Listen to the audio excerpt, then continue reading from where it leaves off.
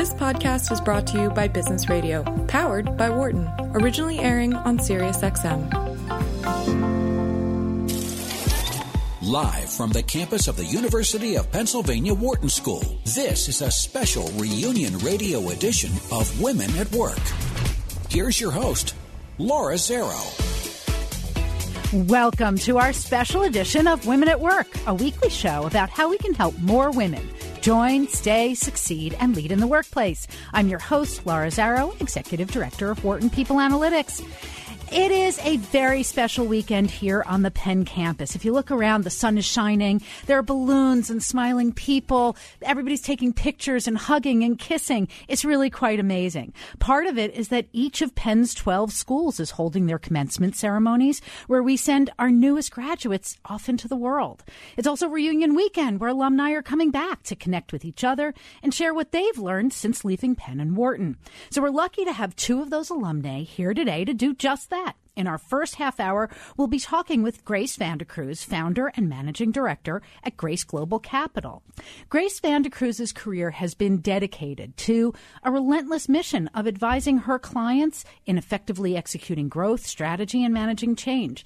Her real purpose is to assist organizations, teams, leaders to realize their highest potential, a recurring theme that I think you'll hear about today, by charting a range of possible futures rather than one predetermined outcome. She's the founder and managing director at Grace Global Capital, a consulting firm providing M&A financial advisory, restructuring, and valuation to insurance executives, boards, and financial regulators since 2006.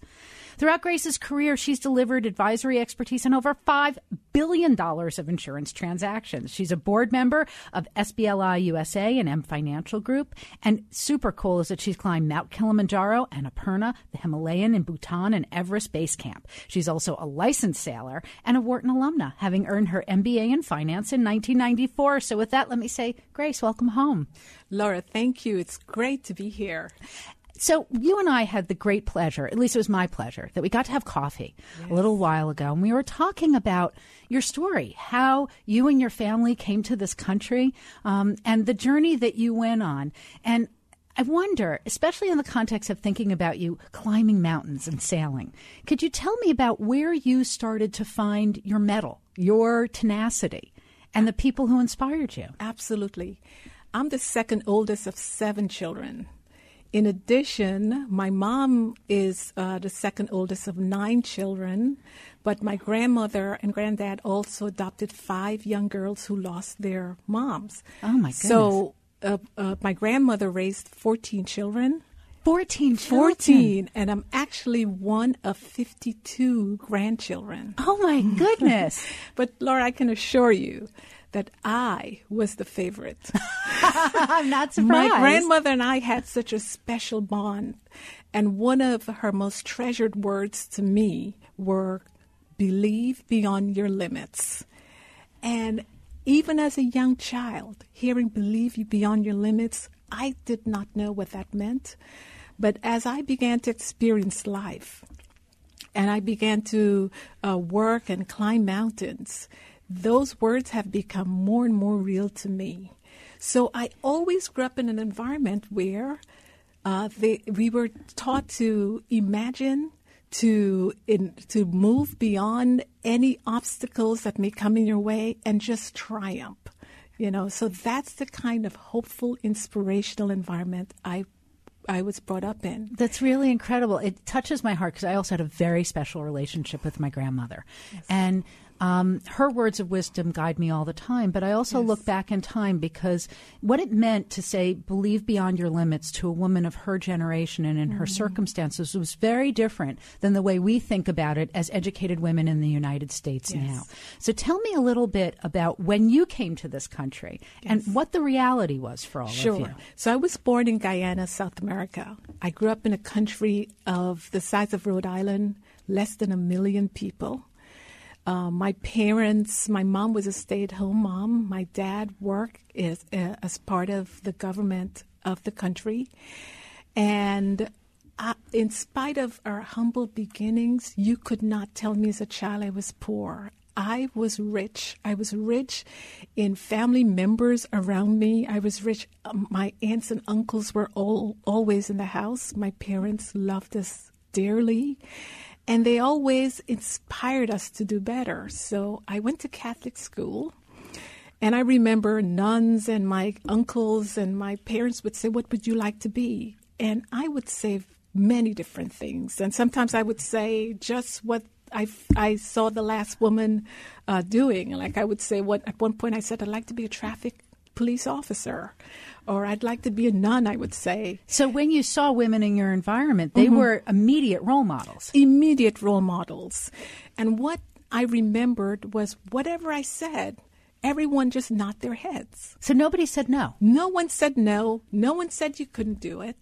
And so I was raised with such a hope and such a wealth of possibilities that I just knew that I was going to be upwardly mobile and do much more than even I could imagine. So when you came to this country, how much of that upward mobility was being carried by education or experience or connections that your family had coming in? Or was it really like lots of other immigrants, they were really starting from scratch here? Yes, my parents were starting from scratch, although we had the benefit of family members being here 2 decades before we arrived. So we had an infrastructure and great family bonds to begin here. And my parents really stressed education. And quite frankly, I was so excited to be going to school in the United States. What made you excited about it? I was excited because growing up, it was always a dream my family had, that one day we will come to the United States.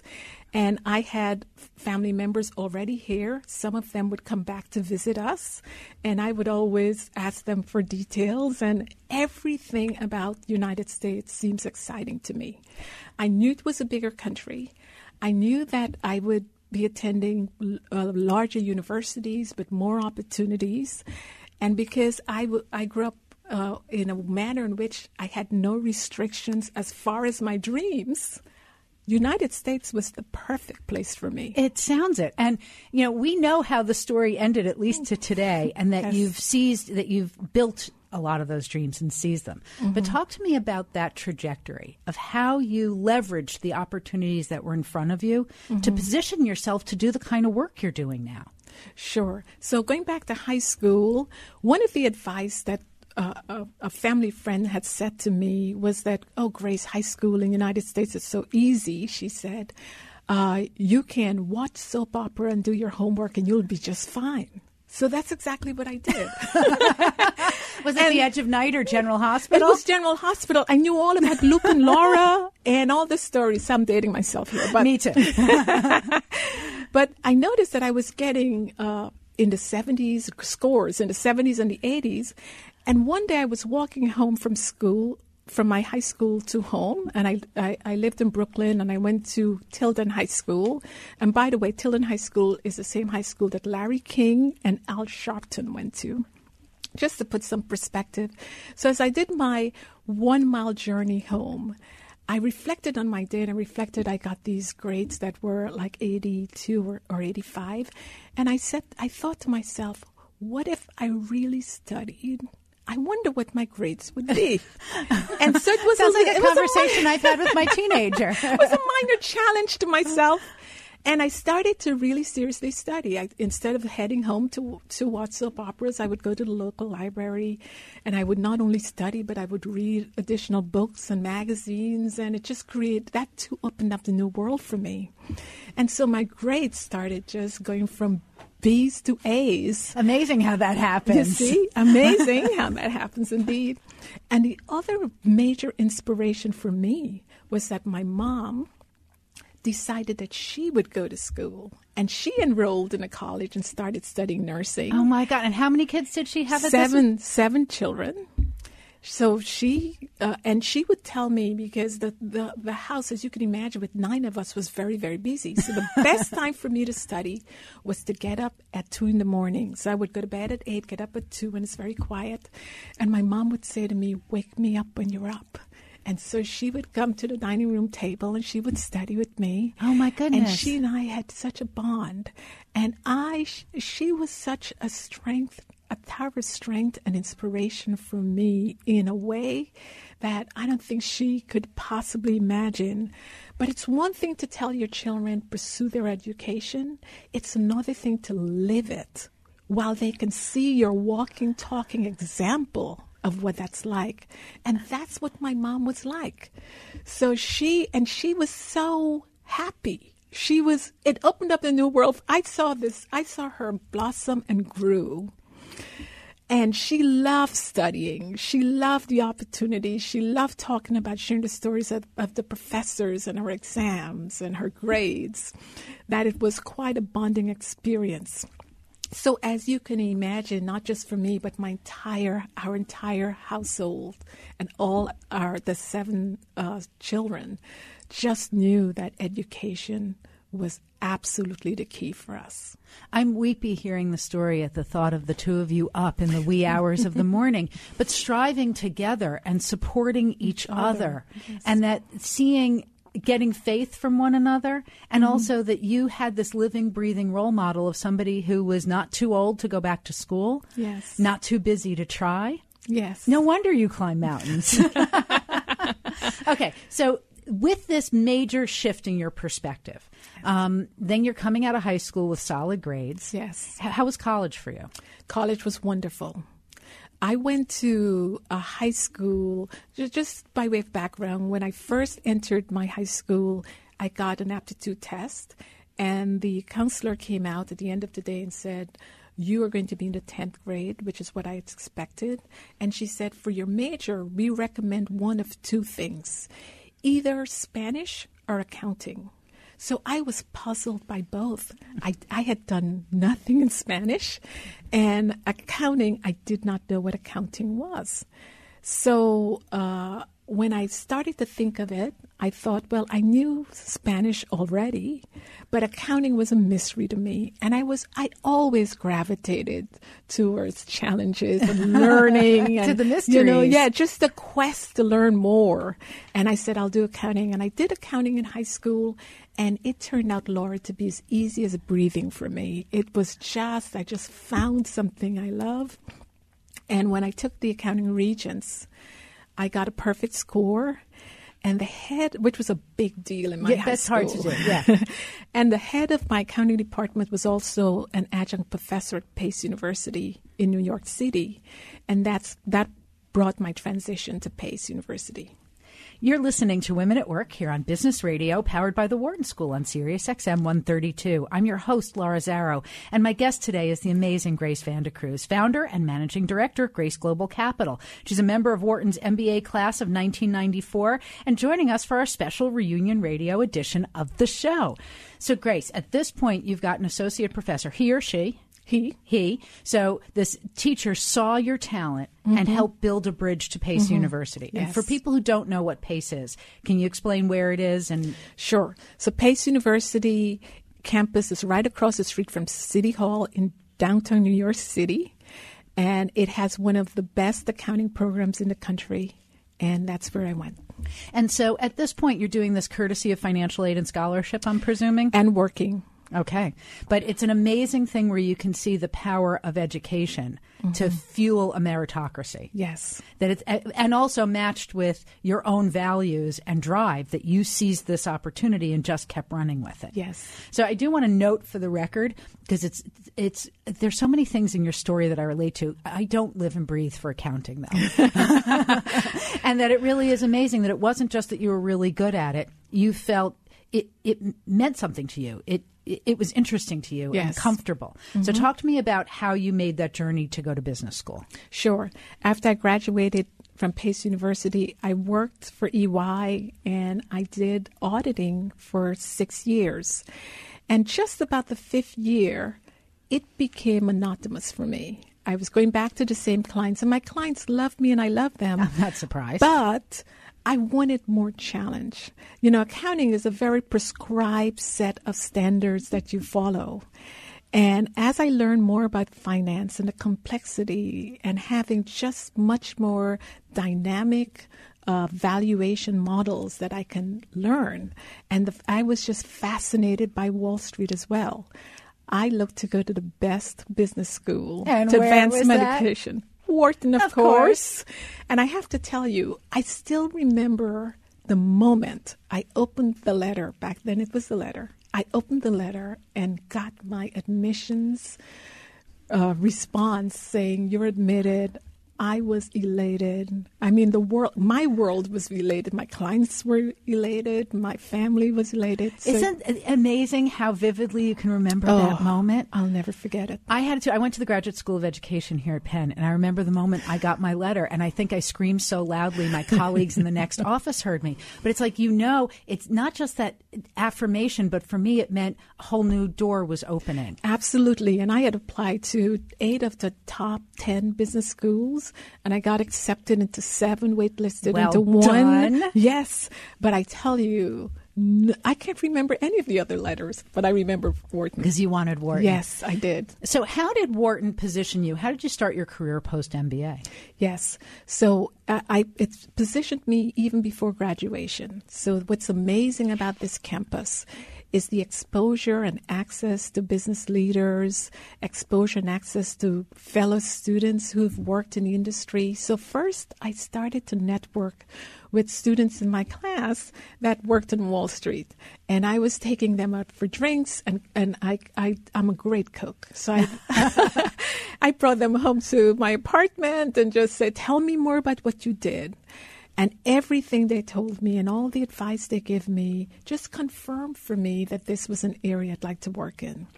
Grace, I want to stop for a moment because I want to shine just a little light on something that you did. Because while you're acknowledging the bounty that was here and the amazing people that were here, it's also testimony to you, because a lot of people don't know how much you can learn by opening the door, inviting people in, asking questions, and learning from others. Yes. And you don't have to be a great cook. You could even do it with pizza. But it sounds like your curiosity was key, and your hospitality to connecting with other people. Absolutely. And much to my delight, they were as helpful to share their knowledge. And so between my first and second year, I interned at Merrill Lynch. And I have to tell you, I had never worked as hard as I did that summer. That's what I hear. Yes. I pulled, in 1 week, I'd pulled 3 all-nighters. But I kept going because I also was learning, and I was fascinated by all of this. So were you still as excited to put in that energy? I was very much excited to put the energy. And I worked at Merrill during that summer, had a very successful summer, and got an offer extended to me.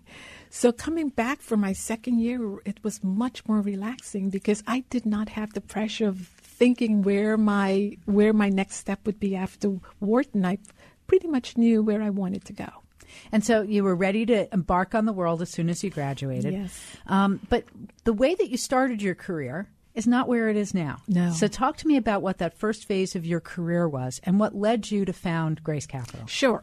So the very first phase of my career, imagine this, it was in 1994 at Merrill Lynch. So when I entered the financial services group, it was as if I was entering a professional frat house. I am not surprised. It really was. And when you say frat house, you mean it wasn't just that it was a lot of white men. No. There was a culture there. It was a culture there. And it was very difficult to navigate my way through. In the midst of all of that, one important nugget that came out for me that I still treasure to this day was that I noticed that everyone in the group wanted to work on banks. Now, this is a group that covers banks and insurance companies and finance companies. Everyone avoided the insurance industry. And when I found out why, one of the reasons was that in order to really cover insurance companies, you have to understand 2 sets of accounting. The insurance industry has U.S. GAAP, which everyone does have, but it also has U.S. statutory accounting. So many of the bankers didn't want to go the extra step or didn't have the accounting background to really learn a second set of accounting. And as I looked at that path less chosen, that became so attractive to me. And I decided I was going to focus on insurance. How much of this was because you clearly thrive with a real challenge? And how much of it was that the challenge was fundamentally about another dimension of accounting, which you said before is like, comes to you like breathing? Yes. So I think it was a part, it both played a role. Both, my quest for uncharted territory and learning new things and also using my background of accounting in the process. So that part all seems perfectly natural. Mm-hmm. And, it's not news to me that banking, especially then, was a frat house. Yes. What were some of the examples of that kind of culture? What did you have to learn in order to survive it? One of the things I learned was networking, to really learn how to choose mentors, but more importantly, to choose a sponsor. This is an important distinction that too many people don't make. So right. Talk to me about how you figured out that difference. So a mentor is someone who you can go to and relate stories to and get their advice and really incorporate that into your path. A sponsor is someone in a position of power and leadership that understands your journey, understands your strengths and weaknesses, but also have a voice and a vote at the table that will direct your career.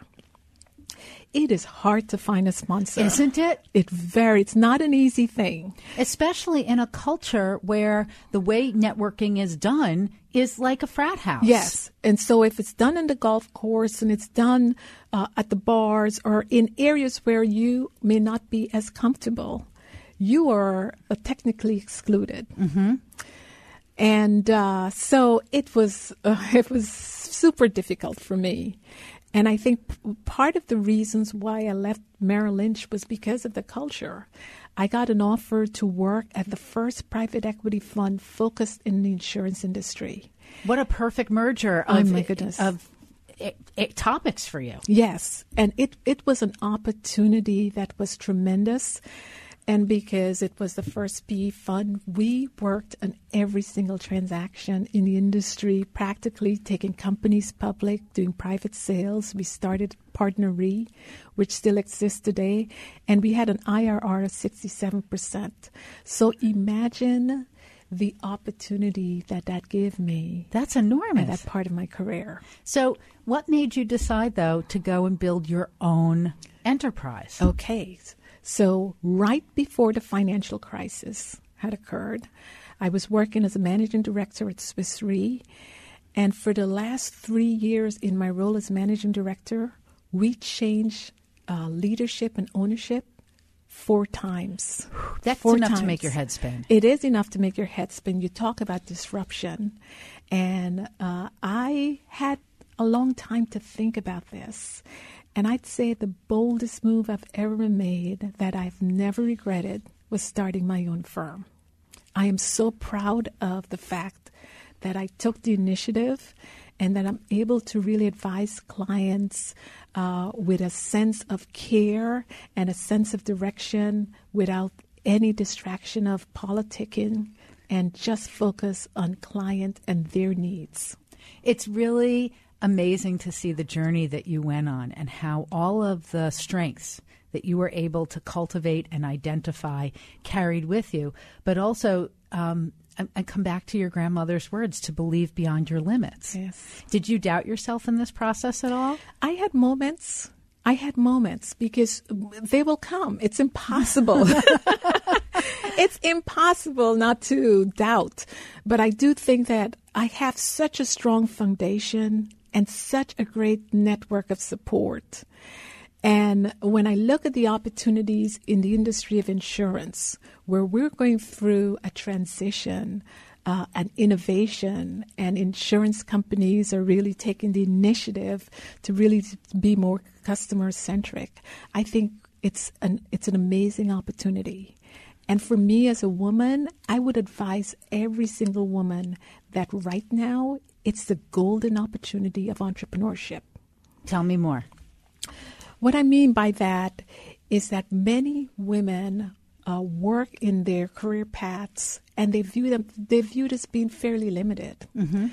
And yet they have skill sets and talents that they're not using at work. Why not carve our future where we can design a company where you can fulfill all of your talents and your goals and your objectives? And entrepreneurship is a perfect way to do it. I think it's no accident that small businesses and entrepreneurships are the fastest growing segment. And what an enormous percentage of them are women. Tremendous. Because it gives you a way to unleash your talent, pursue your ambitions without being hampered by culture. Yes. And it gives you a chance to create your own culture. Grace, I am so delighted. I'm heartbroken that time is ending, but thank you so much for joining us here on Women at Work. You are welcome. If people want to find out more about your work, and where can they find you? At graceglobalcapital.com. And on Twitter? Grace Global Capital, and Grace Van de Cruz as well. Okay. I'm Laura Zarrow, and you're listening to Women at Work here on Business Radio, powered by the Wharton School on Sirius XM 132. For more insight from Business Radio, please visit businessradio.wharton.upenn.edu.